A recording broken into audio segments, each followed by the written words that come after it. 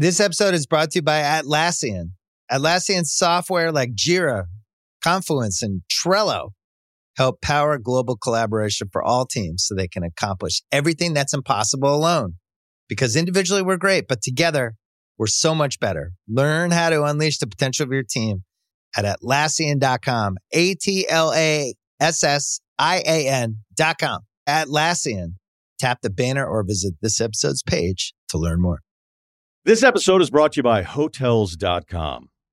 I was traveling internationally last year. I was in Mallorca. I didn't know the island well. I said, let me head to the north, head towards the water. Let me go on Hotels.com and see what they have available. Something preferably on the beach, maybe even a gym. Not only did I get those things, there was a kids session with exercise, gymnastics in the water, pony rides, a train. It had everything, and I didn't even want any of those things. But at least I knew they were there, just in case I changed my mind. And now finding the perfect hotel has never been easier thanks to the Hotels.com app.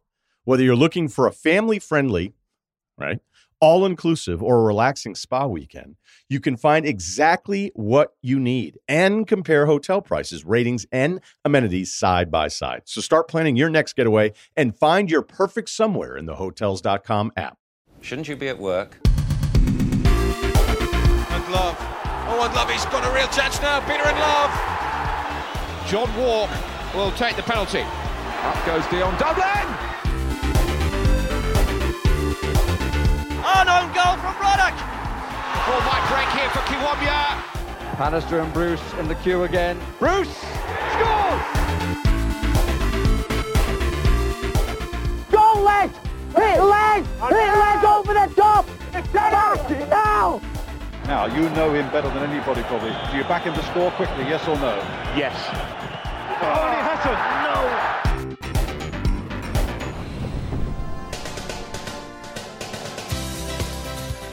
Hello and welcome to Quickly Kevin, Will He Score? It is Series 9. I'm Chris Gold. Joining me as always, Josh Widdicombe. Hello. And here he is. I haven't got an intro for him, but he's here anyway. It's Michael Mard. Hello. Welcome back. I knew I said I was going to be away, but I'll be away further down the line now. I think the way we should play this series is just be excited about who the lineup's going to be for the final few episodes on a week-to-week basis. For instance, today we have an interview with the amazing Nick Hancock, which was very exciting. Obviously, a very on-point guest for us. And just so you know, Michael wasn't there for the interview. It isn't that Michael was absolutely so intimidated by Nick Hancock that he couldn't get a word in. Right, now, well, should we start with the 9 o'clock news, Chris? Let's go for it.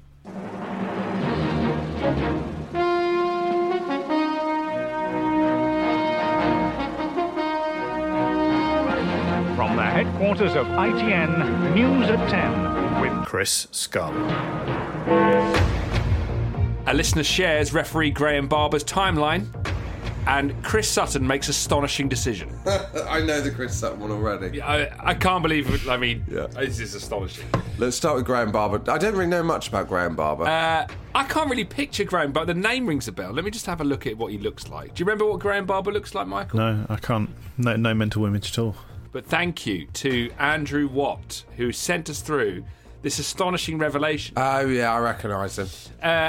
Andrew Watt has said he recently re-listened to the Dermot Gallagher episode where we were talking about the day of a ref. And then he's watching a replay of Match of the Day from 96-97. The main game he's watching highlights of is Newcastle-Arsenal. And Tony Gubber mentions in passing that referee Graham Barber got to the Newcastle-Arsenal game at 10 a.m. for a 3 p.m. kickoff. 5 hours beforehand. Absolutely. What are you doing? You don't want that, do you? What? There's nothing to do. So what's he doing with his time? Yeah, exactly. What are you doing? You only really need to be there an hour, maybe an hour and a half, 2 hours before at a push. When you run out, check the goal, do a little jog, you're good to go. 5 hours. Well, the only thing would be if it was a really bad weather or pitch and you wanted to get in ahead of the kind of game on it. Do you know what I mean? Astonishing. But I've put this story second. It's clearly our main story, really. Chris Sutton, on the 7th of November, put his Christmas tree up. That is insane. The 7th of November. 7th of November. What is he thinking? Is it a real tree? It looks to be a fake tree. I'm pleased to announce. Yeah. But he also says, and Chris Sutton says, as by way of explanation, that it was not his decision. He says, not my call, this, Santa. And the Christmas tree already out. We are better than this, ... So he's taken a photo of himself with Santa and his daughter in front of this fake tree. He's also then not put the photo up. He's then screen grabbed the photo from his own camera roll, showing how low his battery is. That is mad. November the 7th. Yeah. And do you know what? Another peculiar thing about this is he's got like a 4.5 foot Santa. And also, the picture's taken in almost a complete dark. It's such a bleak picture. No decorations on the tree. Not even a name. And the tree is kind of buckling under a beam at the top. The tree doesn't have enough space. In the house. Do you think you'd like Chris Sutton as your dad? Like, because he's quite funny, isn't he? And he's quite kind of grumpy, but in a kind of comedy way. Do you think Chris Sutton would be quite a fun dad to have? Yeah, I think he would. I think there's definitely an element of him creating the on-screen persona. And everything he says, even that sort of sternness, there is a playful glint in his eye. Yeah, I like him. I think this is it's a bit of fun, isn't it? He knows it's crazy early, but to be fair, he's getting a bit of traction with it. Exactly. Enjoy yourself, Chris. Enjoy yourself. Yeah. Now, can we begin the postbags? We've got so much to get through. I'm Jim Rosenthal, and this is the Electronic Postbag. You've got mail. Further to this from Ben Thurston. Hello. Further to our conversations about the pools panels, I wonder if you turned your attention to Spot the Ball. My understanding of this was that, as it is illegal to bet on the event that has already taken place, what you're actually trying to do is not identify the position of the ball, but to replicate the guess of a panel of experts. The following extract is from a Guardian article from January 15th. At the time, no one had won the jackpot in over 10 years. This is the extract. Actually, what players are trying to do each week is not identify the factually correct whereabouts of the ball, but the whereabouts of a fictional ball determined by a mini-conference between two former players. So Liverpool's Ian Callaghan and David Sadler of Manchester United. How do they do that? Unfortunately, Callaghan answers the phone only to say that he doesn't want to talk and he doesn't have 5 minutes. Presumably, they don't actually meet up to decide. So, not only is there a pools panel and a dubious goals panel, but there is a Spot the Ball panel as well. This is blowing my mind. Yeah, I knew that. So they're just... You're not guessing where the ball actually is. You're guessing where someone thought the ball would be. So, according to this article, Ian Penrose, chief executive of Sports Tech, says they do meet up every Saturday. They study a photo with the ball taken away.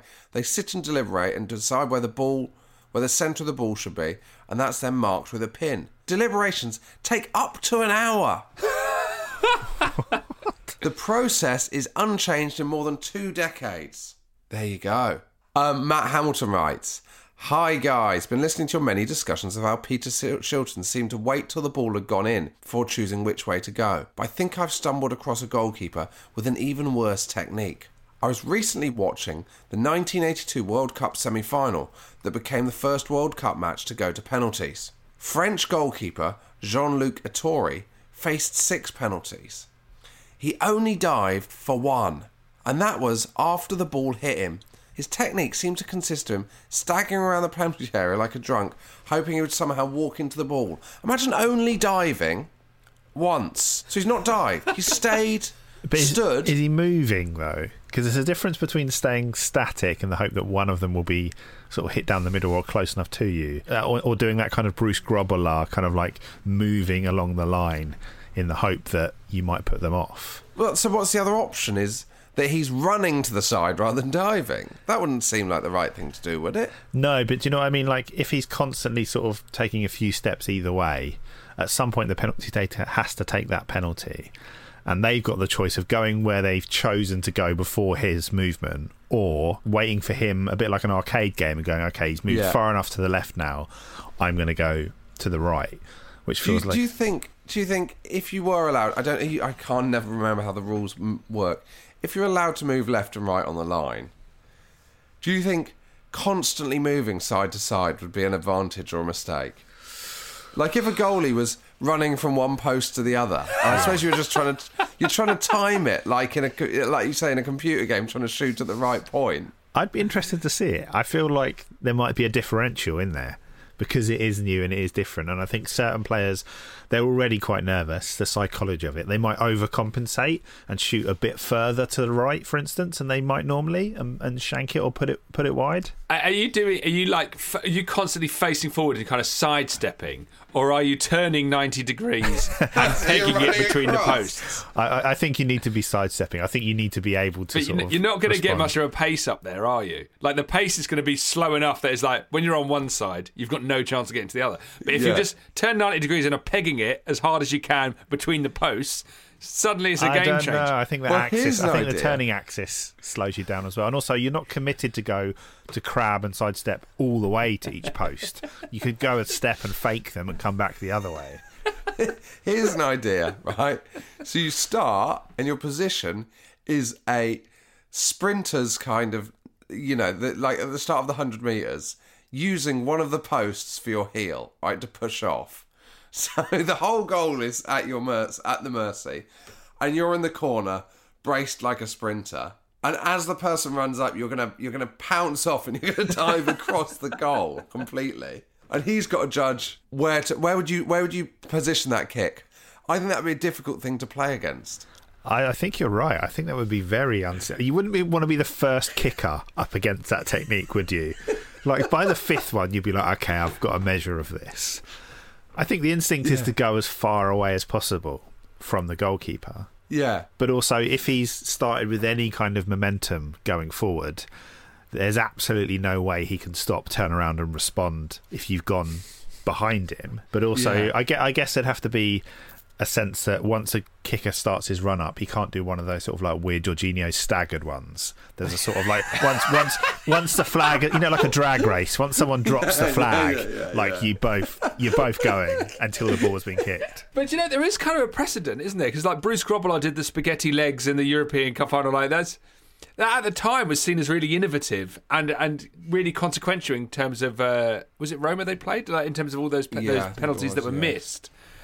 So, but mate, there's something in this. There is something in this. I think if you could innovate on the big stage, imagine the Euro final against Italy. Jordan Pickford is pegging it between the posts. You're going to be completely discombobulated as the penalty taker, right? So imagine we've gone back in time. We're at the Euros. It's the finals. It's a penalty shootout. We're there in the fan park watching this. And Jordan Pickford starts doing that. Like, what's going through your mind? I would honestly think he'd had such a good tournament. I was like, this is brilliant. In his normal technique. He saved. The problem with it is, if you do that as a goalkeeper, the goalkeeper can't be the villain, except at the 1990 World Cup semi-final. But the goalkeeper can't be the villain. So, if the goalkeeper was to do that, I feel like if it failed, they'd get a lot of flack. But imagine if he saves the first one. Imagine watching the heads go of the Italians in the semicircle. Because also, you could do it from different posts. You wouldn't necessarily need to go left to right every time. And also, if you're doing it for the first two, and on the third one you're static, you'll be like, what's going on now? What about if you held onto the crossbar and kind of swung yourself left and right? Like using the crossbar, like monkey bars. Do you need to be on the line physically? Or could Jordan Pickford, if he wanted, be stood on top of the crossbar? Which is, he's on the line directly. He's on the line. Yeah, he's on the line. And then his aim is to jump down the right. So the momentum of his fall. I'm going to say that's probably the least effective of all the suggestions. But what if he's like, like how runners start for that 100 metres? They get down on they kneel down in the blocks. He's doing that, but he's in the very back corner of the net. So you're like, he's going to come charging out, but it's what direction? Like, do you go for the far post? That appears like he's getting ready to sprint there. So, like... Yeah, which direction he's charging at? Hey, it could work. It could work. Okay, well, I should just end this correspondence with a very simple thing. Do you remember when England toured Australia in 1991? I don't know if you remember this. They did some friendlies in 1991. Do you want to see a picture, a publicity picture from it? Do you like that? Oh, wow. What can you see there? So that is Stuart Pearce sporting an incredible haircut. I had that haircut once as a kid, but it's because my mum couldn't afford it to take us to the hairdresser, so she just put a bowl on my head and just cut around the edges of the bowl. Well, Stuart Pearce has the haircut of a school child, but no one's willing to say that to him. Yeah. And he is stood next to Des Walker in what I assume are sort of official England tracksuits. They don't look very official, do they? They don't. They look like the sort of... They look like Littlewood's catalogue. Tracksuit. Yeah, shell suit tracksuits. And Stuart Pearce, the key detail is Stuart Pearce is cradling a kangaroo like a baby. It's a beautiful picture, isn't it? I didn't even spot the kangaroo. It blended into the tracksuit top. What did you think the picture was? Just him and You didn't spot the kangaroo. I was you talking about his hair. The kangaroo blends seamlessly into the tracksuit top. I'm not sure it does. No, I'd say if someone said, "What's that picture of?" I would definitely see the kangaroo. Well, do you know? Have you ever seen that? Sometimes they paint warships with this triangular pattern that's not dissimilar to this one on this tracksuit, because apparently it's really difficult to pick up. Yeah. It's a bit like the Manchester United third kit. Yeah, and I never thought, well, that doesn't work. Here is the evidence. I didn't see a kangaroo amongst this pattern. Oh well, there we go. We'll get that on our Instagram. If you want to get in touch with us, this is how. Get in touch with the show. Email hello@quicklykevin.com. Follow us on Facebook and Twitter @quicklykevin. And sign up to the mailing list at quicklykevin.com. Now, a legend of 90s football, if you do like the 90s, then Chris Scull, you have a book out about 90s football called what? Can We Not Knock It? It's all in there. Lots of different games from the 90s that were looked at. Czech Republic once played Bamber Bridge in a Euro 96 warm-up. Read all about it. You can get a copy at canwenotknockit.com. And if you like 90s culture, and frankly, why wouldn't you? Surely the dream Christmas present is that compacted into one present or wrapped separately. With my book, Watching Neighbours Twice a Day, which is a journey through the 90s told through the TV shows we watched. Go and buy both of them. Here is a man who bestrode 90s television. Room 101, They Think It's All Over, Football Nightmares, The Outsiders, a documentary about following Iran at France 98, and of course throughout it was a huge fan of Stoke City, with a great story about being slammed by Stanley Matthews. This was a lovely chat with the brilliant Nick Hancock.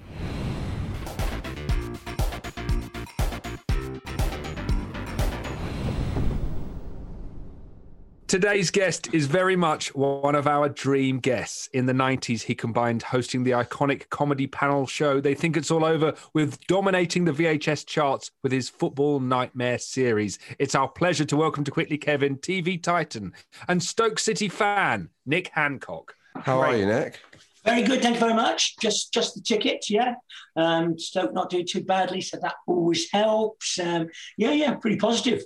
Are you emotionally involved? How emotionally involved do you get in Stoke City? Yeah, less than I used to. I mean, I'll be honest. Since I've had children, not that I love my children more than I love Stoke. That's clearly not the case. It's confused things a little bit.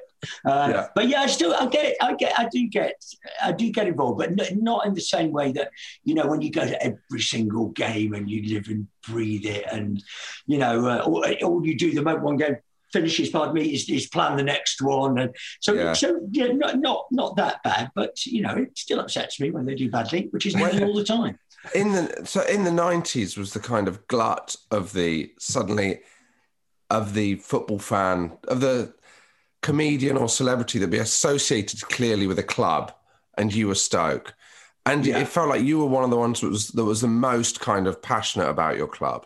Yeah, well, I mean, there are different sorts of ways that worked, aren't there? Because first and foremost, you know, before 1990 and all that stuff, virtually nobody was willing to be associated with it. So you know, I was not a lone voice, but Yeah, I mean, yes. I mean, there are a lot of dilettantes out there. And I always say, that if you meet somebody and they say they support a club, you know within 2 or 3 minutes if they support the club to the same level that you support your club. Yeah. You can tell really easily. Yeah. Being Stoke's number one fan in the 90s, I'd say, what benefit did you see of that? Oh, God, none. No, absolutely not. Because I used to just go with my mates the same way I always had. And of course, in the 90s, you know, the whole sort of executive box type thing, it only just kind of started, and it would have, being a Stoke fan, it would have seemed incredibly poncy to have done it. So not really. In fact, the only time I got to touch the hem of the coats of the influential people was when we won the Autoglass in 1992, and they. I'd just like to say we won it again in 1999. You know what I mean? It was our decade.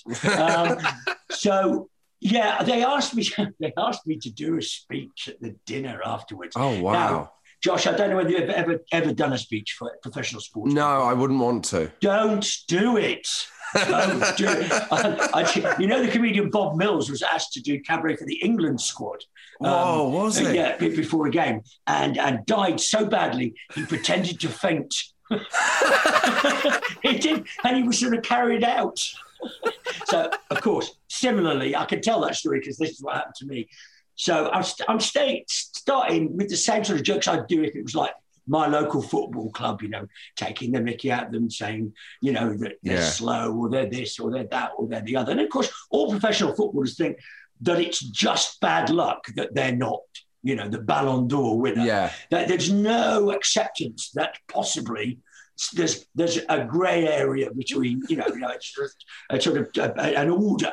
Anyway, so clearly all these jokes went down very, very badly. And then I just had a little hand on my shoulder, and the bloke sitting next to me.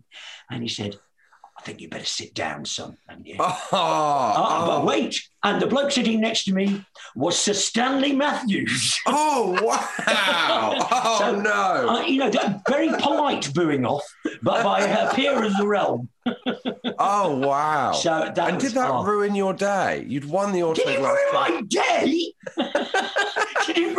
I think about it constantly. I ended up, first of all, what happened is I did sit down and it sort of ended. Yeah. And then players came one by one to threaten me for the things I'd said to them, including the quite frightening Mick Kennedy, who was a member of that sort of incredible Portsmouth side with Noel Blake and all those sort of people. Yeah. And he was famous, hard, and lots and lots and lots of threats and anger. And I ended up writing a letter to the club, to the players, and saying, I can't, I do, Yeah. So can you not think about, maybe the ruin the day was the wrong phrase. Maybe I should put it this way. Can you not think about the 1992 Autoglass win with anything other than regret? No, it's like going to see the total eclipse of the sun and looking straight at it. All I can remember is that blinding sense of failure and embarrassment and regret. No, that's all I see. That's all I see. Oh, mate. Yeah. I smoked for quite a long time because they said that, each cigarette takes a minute off your life. And I was hoping that I could choose the minutes that I could take off my life and I could go back to 1992 and take those minutes out of my life. So, yeah, that was the only privilege I had, the privilege to ruin my sense of self-esteem. Mate. Yeah. you kind of alluded to the fact that in the 80s that being a football fan was very frowned upon. In the 90s, it suddenly became the ultimate accessory kind of thing. And I suppose, we hadn't written this down, but this just popped into my head. The defining thing that did that, maybe, is Italia 90. And you, of course, were in one of the defining texts of Italia 90, which was An Evening with Gary Lineker. Yeah, absolutely. Well, An Evening with Gary Lineker was a play about watching the semi-final of the World Cup in a hotel in Mallorca. And Caroline Quentin was in it, and I was in it, Chris Ingram was in it, and it was written by Arthur Smith and and Chris England. And it wasn't a great leap to write this because I watched the semi-final of the 1990 World Cup in a hotel in Mallorca with Caroline Quentin, Arthur Smith, Chris England, and strangely enough, Bob Mills. So there you wow. go. And indeed, Graham Souness, who was not in the same room, but was at the same hotel. Yeah. Oh, wow. It's like that seminal Sex Pistols gig, isn't it? Kinda. Yeah. But of course, what then happened was we did the play in the West End, and it was great. It was a lovely thing to do because it was just your mates. And as the play gets written, you do it in a tiny hall somewhere, and it ends up in the West End, and it's written by your friends. And I get to play a Stoke fan, so it was absolutely wonderful. And then before they went to Sweden, because of course it was the one where Lineker got taken off. Yeah, before they went there, the whole squad came to watch it. So in the West End, so that was quite nice. But Stuart Pearce wasn't there.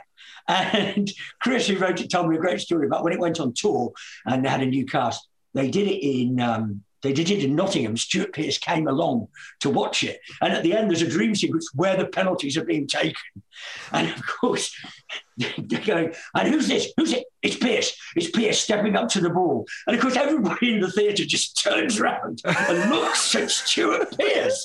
And in the play, Pearce scores. And we go, and it's there, Pearce has scored. And Stuart Pearce stood up and went, yes! Yes! In the theatre, which is very pleasing. Oh, wow.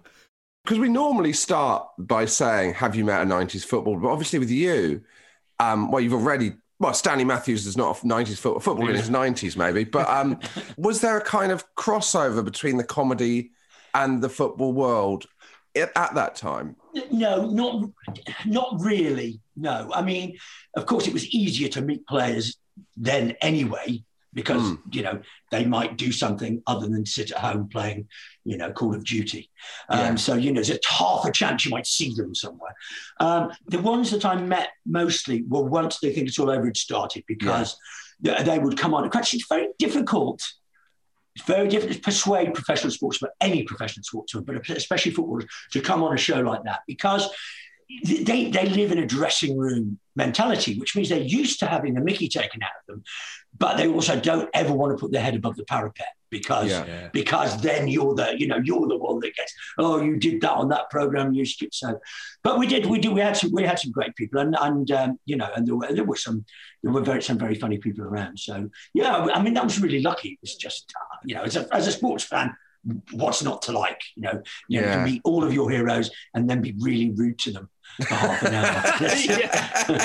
Well, I was thinking about that because your shtick was to be quite acerbic, a lot of Mickey taking. But as you say, you're relying on them getting the joke. Did it always come off, or did anyone come up to you afterwards? What you mean, as in like Mick Kennedy? Will Carling offered me out once. Well,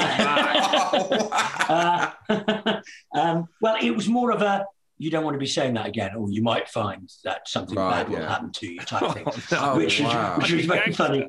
But mostly they do get the joke. They live in this incredible, predominantly male world where they get very, very bored and they just take the mickey out of each other,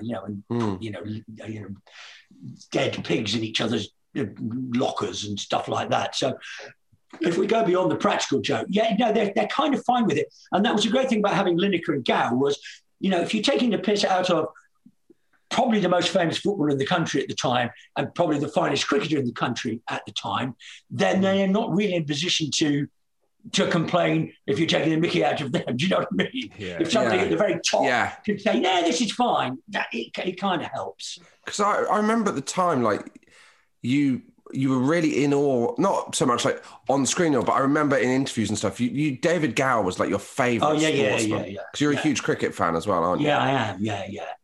And so how quickly does David Gower stop being the person that I adored who was on the cricket pitch and become a kind of work colleague almost? Do you know what I mean?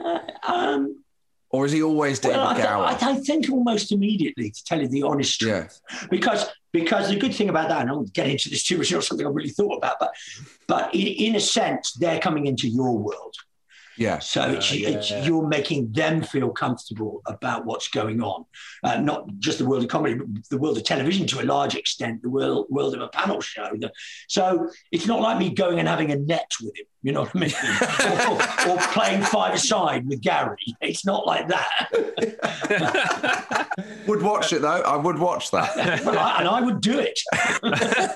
Let's talk about Stoke. So... yeah. Because I think actually that is one of the things, is because you were so obviously a bona fide, a proper sports fan. I think that buys you a lot more as well. What were your earliest memories? You were born in 1962, so your earliest memories of supporting Stoke must be early 70s, would they be? Yeah, very late 60s, early 70s. 69, 70 was the first season I went to a game. And I was thinking about this the other day, actually. I hadn't really probably seen that much football. There wasn't very much football on television. You know, it wasn't like you could have that sort of be blooded in your own home. That you could warm up for going to a game by watching lots of football. It weren't like that. Generally, your first experience was just rocking up. And, you know, I just remember I had my mate Phil round, and my dad said, "What do you boys want to do today? Stoker at home, or we could go conker collecting at Shavington Gardens." I seem to remember there were two options, and it's cost me a lot of money, but I chose to go to Stoke. And I've never collected a conker since. But there's a parallel world where you're one of the foremost conker collectors in. Absolutely. Doing a conker podcast right now. Yeah. So the late 60s is pretty good for Stoke. Did you see Gordon Banks play? He was signed around that time. No, Gordon signed in 66, 67. So I saw a lot of Gordon Banks. And obviously, and in fact, I went to his last ever game, which clearly I didn't know was going to be his last ever game, because he had a car crash the next day. Oh, God. And it was away at Liverpool, which was not something I would normally probably have done at that age, because I'd only been about 10, 11, 12 maybe. And my dad said, "Come on, we'll go to Anfield to watch Stoke." And and tragically, next day he had his accident. So I got to see Gordon Banks, and Jimmy Greenough and Dennis Smith and Alan Hudson, and those were all the players that were around at that time. Was like your early days supporting Stoke? Was it very much like everyone would talk about Stanley Matthews? He played on until he was 50, but I think you would have just missed the tail end of his leg. Yeah, he played until he was 51. In 1965, and of course he may well have played on another 5 years, but substitutes hadn't been brought in at that stage. Right. So he was picked. He had to play 90 minutes, So you can imagine. You say, well, we'll give Stan another couple of years. He can come on. He can come on for 20 minutes at the end.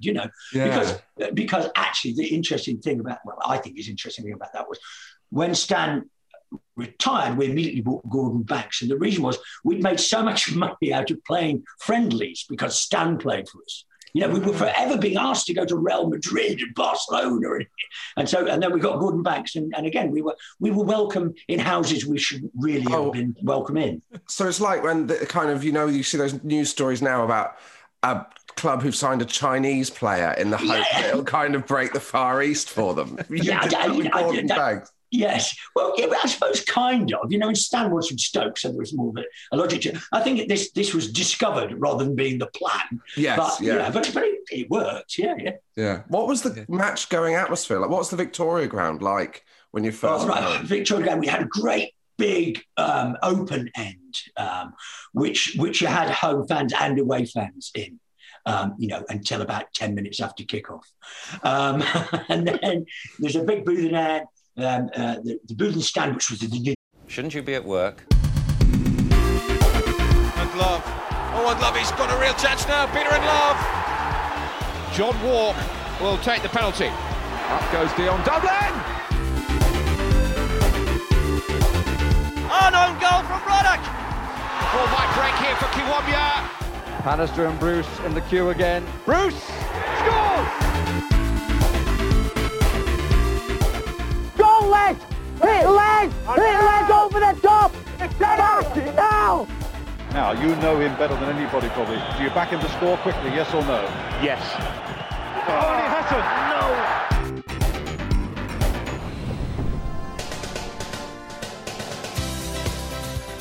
Hello and welcome to Quickly Kevin, Will He Score? It is Series 9. I'm Chris Skull. Joining me, as always, Josh Widdicombe. Hello. And here he is. I haven't got an intro for him, but he's here anyway. It's Michael Marden. Hello. Welcome back. I knew I said I was going to be away, but I'll be away further down the line now. I think the way we should play this series is just be excited about who the lineup's going to be for the final few episodes on a week-to-week basis. For instance, today we have an interview with the amazing Nick Hancock, which was very exciting. Obviously, a very on-point guest for us. And just so you know, Michael wasn't there for the interview. It isn't that Michael was absolutely so intimidated by Nick Hancock that he couldn't get a word in. Right, now, well, should we start with the 9 o'clock news, Chris? Let's go for it.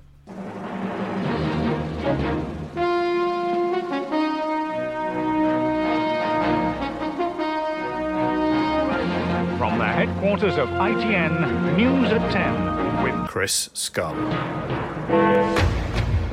A listener shares referee Graham Barber's timeline, and Chris Sutton makes astonishing decision. I know the Chris Sutton one already. I can't believe it. I mean, this is astonishing. Let's start with Graham Barber. I don't really know much about Graham Barber. I can't really picture Graham, but the name rings a bell. Let me just have a look at what he looks like. Do you remember what Graham Barber looks like, Michael? No, I can't. No mental image at all. But thank you to Andrew Watt, who sent us through this astonishing revelation. Oh, yeah, I recognise him. Andrew Watt has said he recently re-listened to the Dermot Gallagher episode where we were talking about the day of a ref. And then he's watching a replay of Match of the Day from 96-97. The main game he's watching highlights of is Newcastle-Arsenal. And Tony Gubber mentions in passing that referee Graham Barber got to the Newcastle-Arsenal game at 10 a.m. for a 3 p.m. kickoff. 5 hours beforehand. Absolutely. What are you doing? You don't want that, do you? What? There's nothing to do. So what's he doing with his time? Yeah, exactly. What are you doing? You only really need to be there an hour, maybe an hour and a half, 2 hours before at a push. When you run out, check the goal, do a little jog, you're good to go. 5 hours. Well, the only thing would be if it was a really bad weather or pitch and you wanted to get in ahead of the kind of game on it. Do you know what I mean? Astonishing. But I've put this story second. It's clearly our main story, really. Chris Sutton, on the 7th of November, put his Christmas tree up. That is insane. The 7th of November. 7th of November. What is he thinking? Is it a real tree? It looks to be a fake tree. I'm pleased to announce. Yeah. But he also says, Chris Sutton says, as by way of explanation, that it was not his decision. He says, not my call, this, Santa. And the Christmas tree already out. We are better than this, ... So he's taken a photo of himself with Santa and his daughter in front of this fake tree. He's also then not put the photo up. He's then screen grabbed the photo from his own camera roll, showing how low his battery is. That is mad. November the 7th. Yeah. And do you know what? Another peculiar thing about this is he's got like a 4.5 foot Santa. And also, the picture's taken in almost a complete dark. It's such a bleak picture. No decorations on the tree. Not even a name. And the tree is kind of buckling under a beam at the top. The tree doesn't have enough space. The house.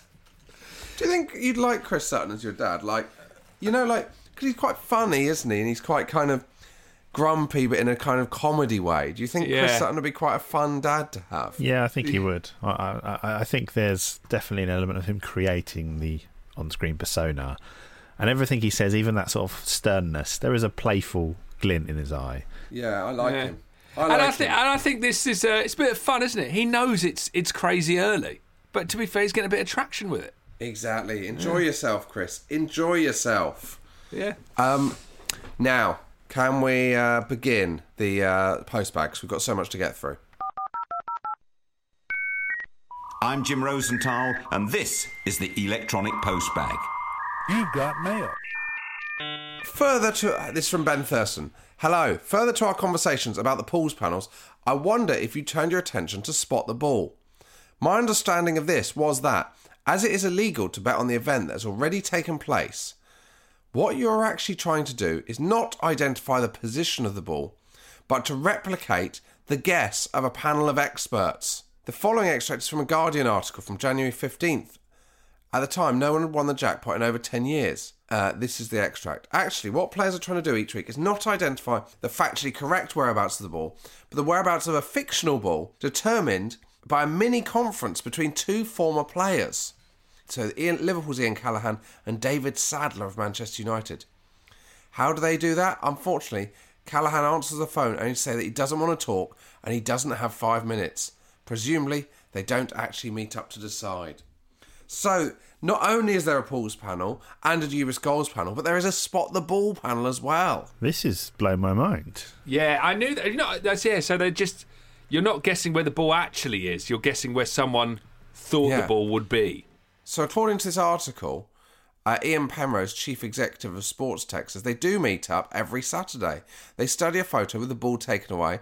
They sit and deliberate and decide where the centre of the ball should be, and that's then marked with a pin. Deliberations take up to an hour. The process is unchanged in more than 2 decades. There you go.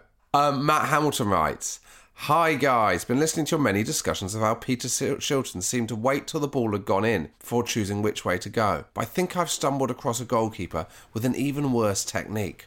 I was recently watching the 1982 World Cup semi-final that became the first World Cup match to go to penalties. French goalkeeper Jean-Luc Ettori faced 6 penalties. He only dived for 1, and that was after the ball hit him. His technique seemed to consist of him staggering around the penalty area like a drunk, hoping he would somehow walk into the ball. Imagine only diving once. So he's not dived. He stayed, stood. Is he moving, though? Because there's a difference between staying static in the hope that one of them will be sort of hit down the middle or close enough to you, or doing that kind of Bruce Grobbelaar, kind of like moving along the line in the hope that you might put them off. Well, so what's the other option is that he's running to the side rather than diving. That wouldn't seem like the right thing to do, would it? No, but do you know what I mean? Like, if he's constantly sort of taking a few steps either way, at some point the penalty taker has to take that penalty, and they've got the choice of going where they've chosen to go before his movement, or waiting for him, a bit like an arcade game, and going, okay, he's moved far enough to the left now, I'm going to go to the right, which feels like... Do you think if you were allowed... I can't never remember how the rules work. If you're allowed to move left and right on the line, do you think constantly moving side to side would be an advantage or a mistake? Like if a goalie was running from one post to the other, I suppose you're trying to time it like you say in a computer game, trying to shoot at the right point. I'd be interested to see it. I feel like there might be a differential in there because it is new and it is different, and I think certain players, they're already quite nervous, the psychology of it. They might overcompensate and shoot a bit further to the right, for instance, and they might normally and shank it or put it wide. Are you constantly facing forward and kind of sidestepping, or are you turning 90 degrees and pegging it between the posts? I think you need to be sidestepping. I think you need to be able to you're not going to get much of a pace up there, are you? Like the pace is going to be slow enough that it's like when you're on one side, you've got no chance of getting to the other. But if you just turn 90 degrees and are pegging it as hard as you can between the posts, suddenly it's a game changer. I think the turning axis slows you down as well. And also, you're not committed to go to crab and sidestep all the way to each post. You could go a step and fake them and come back the other way. Here's an idea, right? So you start, and your position is a sprinter's kind of, like at the start of the 100 metres, using one of the posts for your heel, right, to push off. So the whole goal is at the mercy, and you're in the corner, braced like a sprinter. And as the person runs up, you're gonna pounce off and you're gonna dive across the goal completely. And he's got to judge where would you position that kick. I think that would be a difficult thing to play against. I think you're right. I think that would be very unsafe. You wouldn't want to be the first kicker up against that technique, would you? Like by the 5th one, you'd be like, okay, I've got a measure of this. I think the instinct is to go as far away as possible from the goalkeeper. Yeah. But also, if he's started with any kind of momentum going forward, there's absolutely no way he can stop, turn around and respond if you've gone behind him. But also, I guess there'd have to be a sense that once a kicker starts his run up, he can't do one of those sort of like weird Jorginho staggered ones. There's a sort of like once the flag, you know, like a drag race. Once someone drops the flag, you're both going until the ball has been kicked. But you know, there is kind of a precedent, isn't there? Because like Bruce Grobbelaar did the spaghetti legs in the European Cup final, like that at the time was seen as really innovative and really consequential in terms of was it Roma they played, like, in terms of all those penalties that were missed. So, but mate, there's something in this. There is something in this. I think if you could innovate on the big stage, imagine the Euro final against Italy. Jordan Pickford is pegging it between the posts. You're going to be completely discombobulated as the penalty taker, aren't you? So imagine we've gone back in time. We're at the Euros. It's the finals. It's a penalty shootout. We're there in the fan park watching this. And Jordan Pickford starts doing that. Like, what's going through your mind? I would honestly think he'd had such a good tournament. I was like, this is brilliant. His normal technique. He saved. The problem with it is, if you do that as a goalkeeper, the goalkeeper can't be the villain, except at the 1990 World Cup semi-final. But the goalkeeper can't be the villain. So, if the goalkeeper was to do that, I feel like if it failed, they'd get a lot of flack. But imagine if he saves the first one. Imagine watching the heads go of the Italians in the semicircle. Because also, you could do it from different posts. You wouldn't necessarily need to go left to right every time. And also, if you're doing it for the first two, and on the third one you're static, you'll be like, what's going on now? What about if you held onto the crossbar and kind of swung yourself left and right? Like using the crossbar like monkey bars. Do you need to be on the line physically, or could Jordan Pickford, if he wanted, be stood on top of the crossbar? Which is, he's on the line directly. He's on the line. Yeah, he's on the line. And then his aim is to jump down the right man. So the momentum of his fall. I'm going to say that's probably the least effective of all the suggestions. But what if he's like, you know, like how runners start for that 100 metres? They get down on they kneel down in the blocks. He's doing that, but he's in the very back corner of the net. So you're like, he's going to come charging out, but it's what direction? Like, do you go for the far post? That appears like he's getting ready to sprint there. So like, yeah, which direction he's charging at? Yeah. Hey, it could work. It could work. Okay, well, I should just end this correspondence with a very simple thing. Do you remember when England toured Australia in 1991? I don't know if you remember this. They did some friendlies in 1991. Do you want to see a picture, a publicity picture from it? Do you like that? Oh, wow. What can you see there? So that is Stuart Pearce sporting an incredible haircut. I had that haircut once as a kid, but it's because my mum couldn't afford it to take us to the hairdresser, so she just put a bowl on my head and just cut around the edges of the bowl. Well, Stuart Pearce has the haircut of a school child, but no one's willing to say that to him. Yeah. And he is stood next to Des Walker in what I assume are sort of official England tracksuits. They don't look very official, do they? They don't. They look like the sort of... They look like Littlewoods catalogue. Tracksuit. Yeah, shell suit tracksuits. And Stuart Pearce, the key detail is Stuart Pearce is cradling a kangaroo like a baby. It's a beautiful picture, isn't it? I didn't even spot the kangaroo. It blended into the tracksuit top. What did you think the picture was? Just him and You didn't spot the kangaroo. I was you talking about his hair. The kangaroo blends seamlessly into the tracksuit top. I'm not sure it does. No, I'd say if someone said, "What's that picture of?" I would definitely see the kangaroo. Well, do you know? Have you ever seen that? Sometimes they paint warships with this triangular pattern that's not dissimilar to this one on this tracksuit, because apparently it's really difficult to pick up. Yeah. It's a bit like the Manchester United third kit. Yeah, and I never thought, well, that doesn't work. Here is the evidence. I didn't see a kangaroo amongst this pattern. Oh well, there we go. We'll get that on our Instagram. If you want to get in touch with us, this is how. Get in touch with the show. Email hello@quicklykevin.com. Follow us on Facebook and Twitter @quicklykevin, and sign up to the mailing list at quicklykevin.com.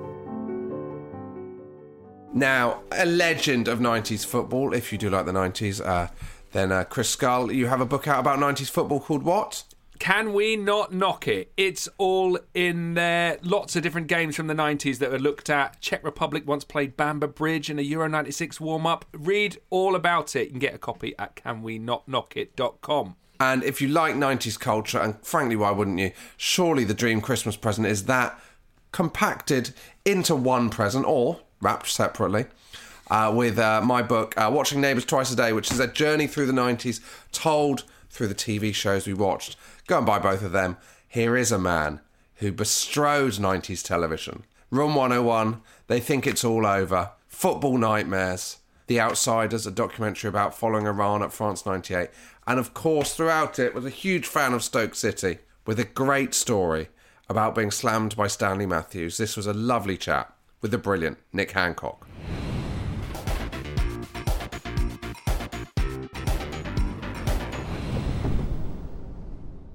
Today's guest is very much one of our dream guests. In the 90s, he combined hosting the iconic comedy panel show They Think It's All Over with dominating the VHS charts with his Football Nightmare series. It's our pleasure to welcome to Quickly Kevin, TV Titan and Stoke City fan, Nick Hancock. How are you, Nick?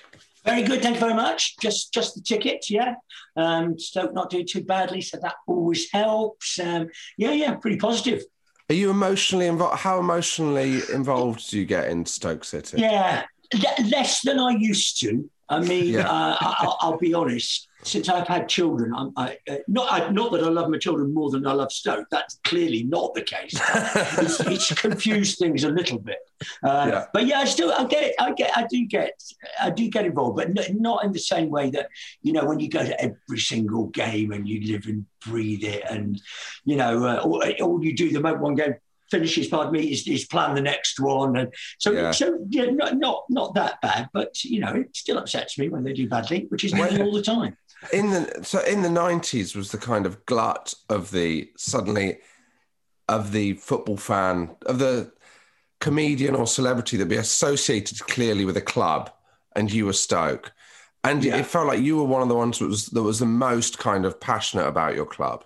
Yeah, well, I mean, there are different sorts of ways that worked, aren't there? Because first and foremost, you know, before 1990 and all that stuff, virtually nobody was willing to be associated with football. So you know, I was not a lone voice, but. There are a lot of dilettantes out there. And I always say that if you meet somebody and they say this is what club, you know within 2 or 3 minutes if they support the club to the same level that you support your club. You can tell really easily. Yeah. Being Stoke's number one fan in the 90s, I'd say, what benefit did you see of that?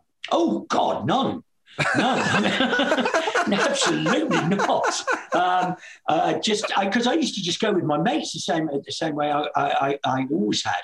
And of course, in the 90s, you know, the whole sort of executive box type thing, it only just kind of started, and it would have, being a Stoke fan, it would have seemed incredibly poncy to have done it. So not really. In fact, the only time I got to touch the hem of the coats of the influential people was when we won the Autoglass in 1992, and they. I'd just like to say we won it again in 1999. You know what I mean? It was our decade.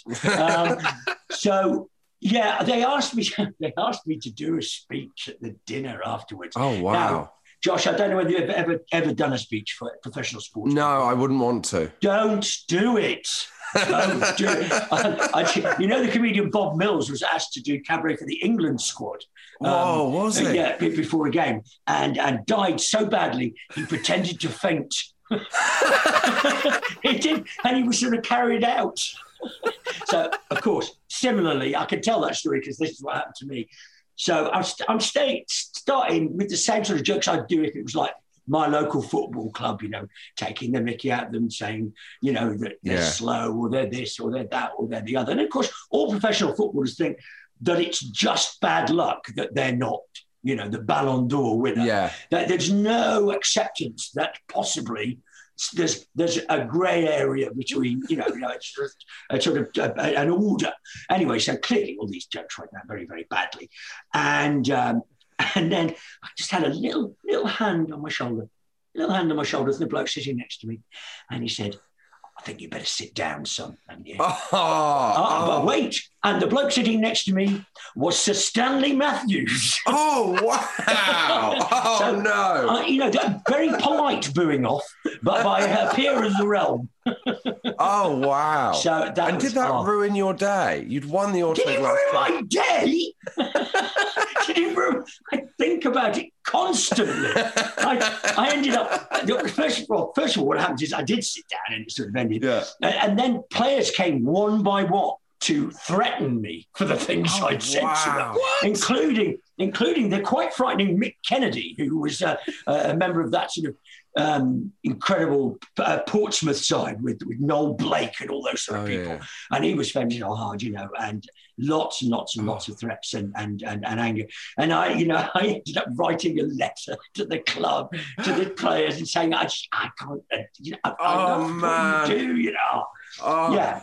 So can you not think about, maybe the ruin the day was the wrong phrase. Maybe I should put it this way. Can you not think about the 1992 Autoglass win with anything other than regret? No, it's like going to see the total eclipse of the sun and looking straight at it.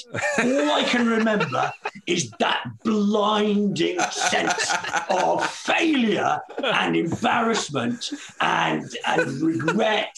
No, that's all I see. That's all I see. Oh, mate. Yeah. I smoked for quite a long time because they said that, each cigarette takes a minute off your life. And I was hoping that I could choose the minutes that I could take off my life and I could go back to 1992 and take those minutes out of my life. So, yeah, that was the only privilege I had, the privilege to ruin my sense of self-esteem. Yeah. You kind of alluded to the fact that in the 80s that being a football fan was very frowned upon. In the 90s, it suddenly became the ultimate accessory kind of thing. And I suppose, we hadn't written this down, but this just popped into my head. The defining thing that did that, maybe, is Italia 90. And you, of course, were in one of the defining texts of Italia 90, which was An Evening with Gary Lineker. Yeah, absolutely. Well, An Evening with Gary Lineker was a play about watching the semi-final of the World Cup in a hotel in Mallorca. And Caroline Quentin was in it, and I was in it, Chris England was in it, and it was written by Arthur Smith and Chris England. And it wasn't a great leap to write this because I watched the semi-final of the 1990 World Cup in a hotel in Mallorca with Caroline Quentin, Arthur Smith, Chris England, and strangely enough, Bob Mills. So there you wow. Yeah. And indeed, Graham Souness, who was not in the same room, but was at the same hotel. Yeah. Oh, wow. It's like that seminal Sex Pistols gig, isn't it? Kinda. Yeah. But of course, what then happened was we did the play in the West End, and it was great. It was a lovely thing to do because it was just your mates. And as the play gets written, you do it in a tiny hall somewhere, and it ends up in the West End, and it's written by your friends. And I get to play a Stoke fan, so it was absolutely wonderful. And then before they went to Sweden, because of course it was the one where Lineker got taken off. Yeah, before they went there, the whole squad came to watch it. So in the West End, so that was quite nice. But Stuart Pearce wasn't there. And Chris, who wrote it, told me a great story about when it went on tour and they had a new cast. They did it in Nottingham. Stuart Pearce came along to watch it. And at the end, there's a dream sequence where the penalties are being taken. And of course, they're going, and who's this? Who's it? It's Pearce. It's Pearce stepping up to the ball. And of course, everybody in the theatre just turns around and looks at Stuart Pearce. And in the play, Pearce scores. And we go, and it's there, Pearce has scored. And Stuart Pearce stood up and went, yes! In the theatre, which is very pleasing. Oh, wow. Because we normally start by saying, have you met a 90s footballer? But obviously with you, you've already... Well, Stanley Matthews is not a 90s football in his 90s, maybe. But was there a kind of crossover between the comedy and the football world at that time? No, not really. No, I mean, of course, it was easier to meet players then anyway, because, they might do something other than sit at home playing, Call of Duty. So, there's half a chance you might see them somewhere. The ones that I met mostly were once they think it's all over, it started, because they would come on. It's very difficult. It's very difficult to persuade professional sportsmen, any professional sportsman, but especially footballers, to come on a show like that, because they live in a dressing room mentality, which means they're used to having the mickey taken out of them, but they also don't ever want to put their head above the parapet because then you're the one that gets, oh, you did that on that program, you skipped. So, but we had some great people, and there were some very funny people around. So that was really lucky. It was just as a sports fan, what's not to like? To meet all of your heroes and then be really rude to them for half an hour. But I was thinking about that, because your shtick was to be quite acerbic, a lot of mickey taking. But as you say, you're relying on them getting the joke. Did it always come off, or did anyone come up to you afterwards? What do you mean, as in like Mick Kennedy? Will Carling offered me out once. Well, it was more of a, you don't want to be saying that again, or you might find that something bad will happen to you type thing, which was very funny. But mostly they do get the joke. They live in this incredible, predominantly male world where they get very, very bored and they just take the mickey out of each other, dead pigs in each other's lockers and stuff like that. So if we go beyond the practical joke, they're kind of fine with it. And that was a great thing about having Lineker and Gow was, if you're taking the piss out of probably the most famous footballer in the country at the time and probably the finest cricketer in the country at the time, then they're not really in position to complain if you're taking the mickey out of them. Do you know what I mean? Yeah. If somebody at the very top can say, this is fine, it kind of helps. Because I remember at the time, like, you were really in awe, not so much like on screen, but I remember in interviews and stuff, you David Gower was like your favourite sportsman. Because you're a huge cricket fan as well, aren't you? Yeah, I am, yeah. And so how quickly does David Gower stop being the person that I adored who was on the cricket pitch and become a kind of work colleague almost? Do you know what I mean? Or is he always David Gower? I think almost immediately, to tell you the honest truth. Because the good thing about that, and I won't get into this too much, it's not something I really thought about, but in a sense, they're coming into your world. Yeah. So you're making them feel comfortable about what's going on. Not just the world of comedy, but the world of television to a large extent, the world of a panel show. So it's not like me going and having a net with him, you know what I mean? or playing five-a-side with Gary. It's not like that. Would watch it, though. I would watch that. And I would do it. Let's talk about Stoke. So... yeah. Because I think actually that is one of the things, is because you were so obviously a bona fide, a proper sports fan. I think that buys you a lot more as well. What were your earliest memories? You were born in 1962, so your earliest memories of supporting Stoke must be early 70s, would they be? Very late 60s, early 70s. 69, 70 was the first season I went to a game. And I was thinking about this the other day, actually. I hadn't really probably seen that much football. There wasn't very much football on television. It wasn't like you could have that sort of be blooded in your own home. That you could warm up for going to a game by watching lots of football. It weren't like that. Generally, your first experience was just rocking up. Wow. And I just remember I had my mate Phil round, and my dad said, "What do you boys want to do today? Stoker at home, or we could go conker collecting at Shavington Gardens." I seem to remember the two options, and it's cost me a lot of money, but I chose to go to Stoke. And I've never collected a conker since. But there's a parallel world where you're one of the foremost conker collectors in. Absolutely. Doing a conker podcast right now. Yeah. So the late 60s is pretty good for Stoke. Did you see Gordon Banks play? He was signed around that time. No, Gordon signed in 66, 67. So I saw a lot of Gordon Banks. And obviously, and in fact, I went to his last ever game, which clearly I didn't know was going to be his last ever game, because he had a car crash the next day. Oh, God. And it was away at Liverpool, which was not something I would normally probably have done at that age, because I'd only been about 10. 11, 12 maybe. And my dad said, "Come on, we'll go to Anfield to watch Stoke." And and tragically, next day he had his accident. So I got to see Gordon Banks, and Jimmy Greenough and Dennis Smith and Alan Hudson, and those were all the players that were around at that time. Was like the early days supporting Stoke. Was it very much like everyone would talk about Stanley Matthews? He played on until he was 50, but I think you would have just missed the tail end of his leg. Yeah, he played until he was 51.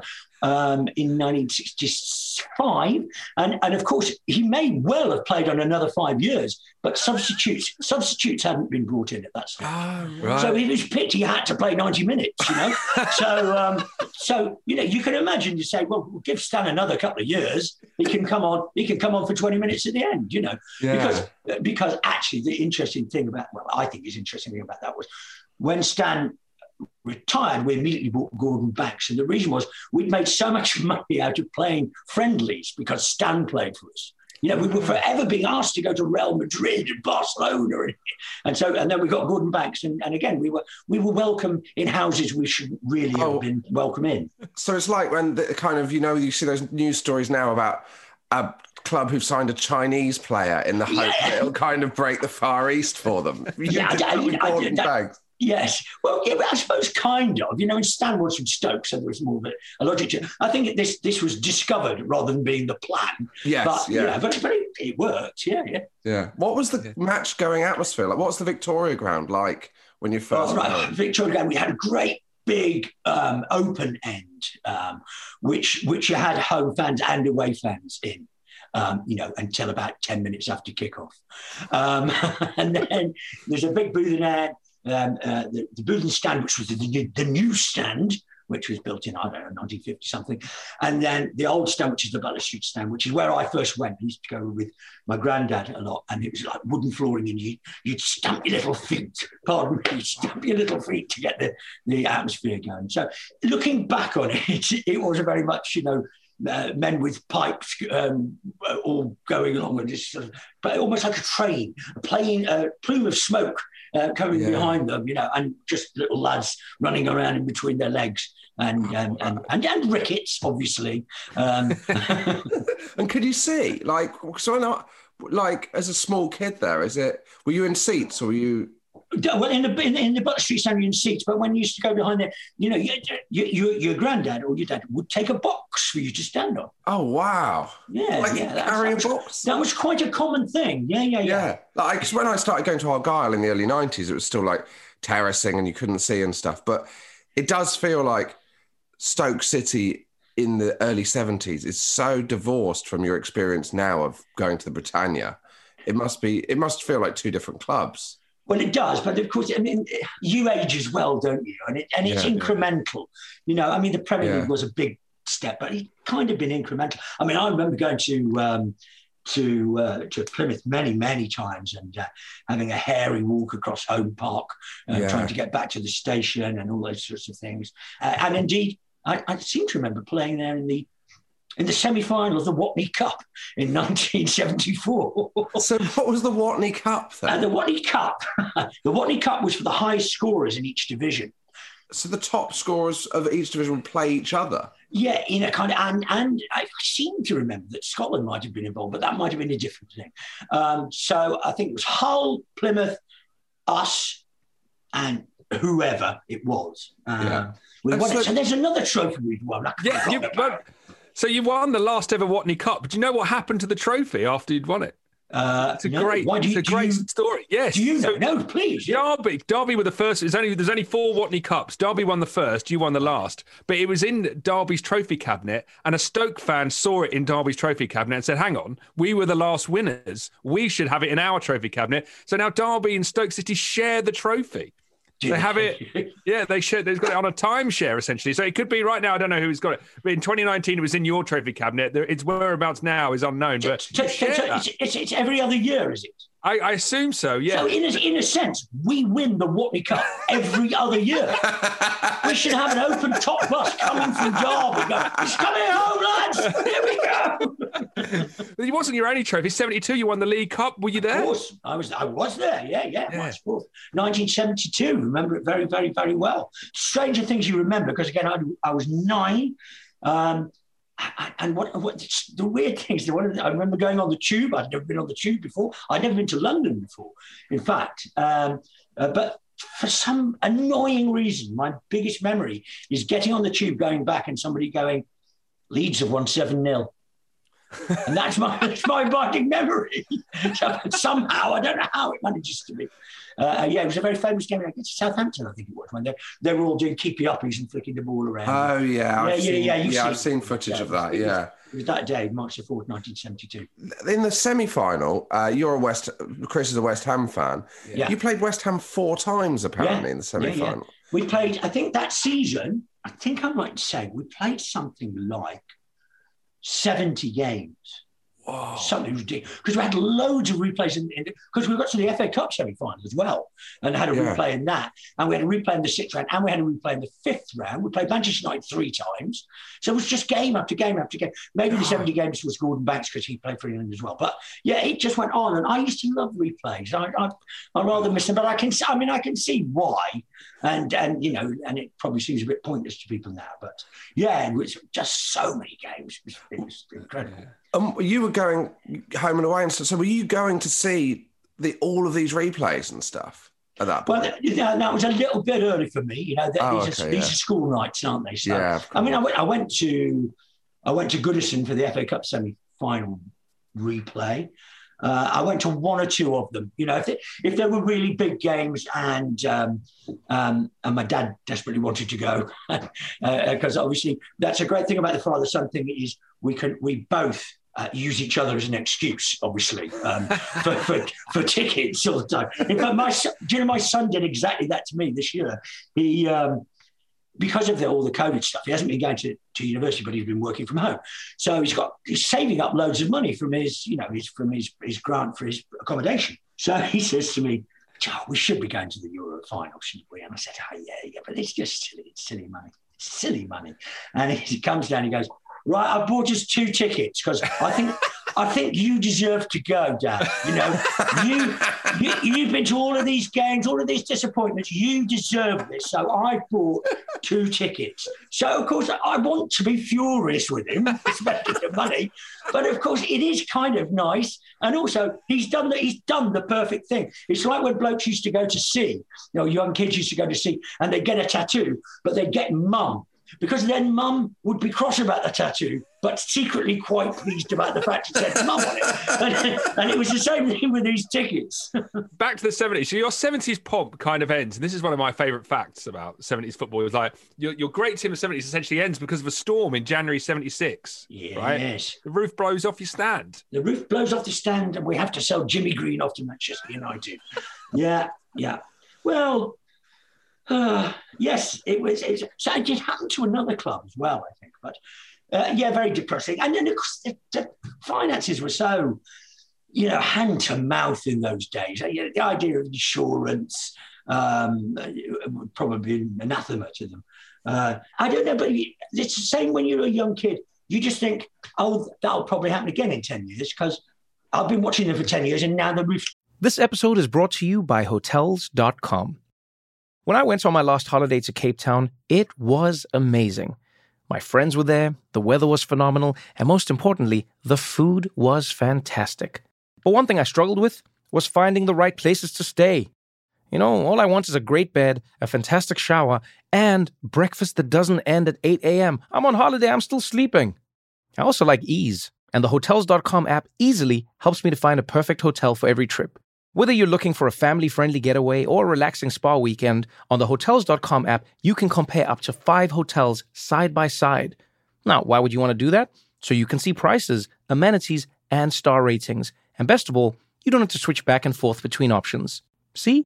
Ease. So, start planning your next getaway and find your perfect somewhere in the Hotels.com app today.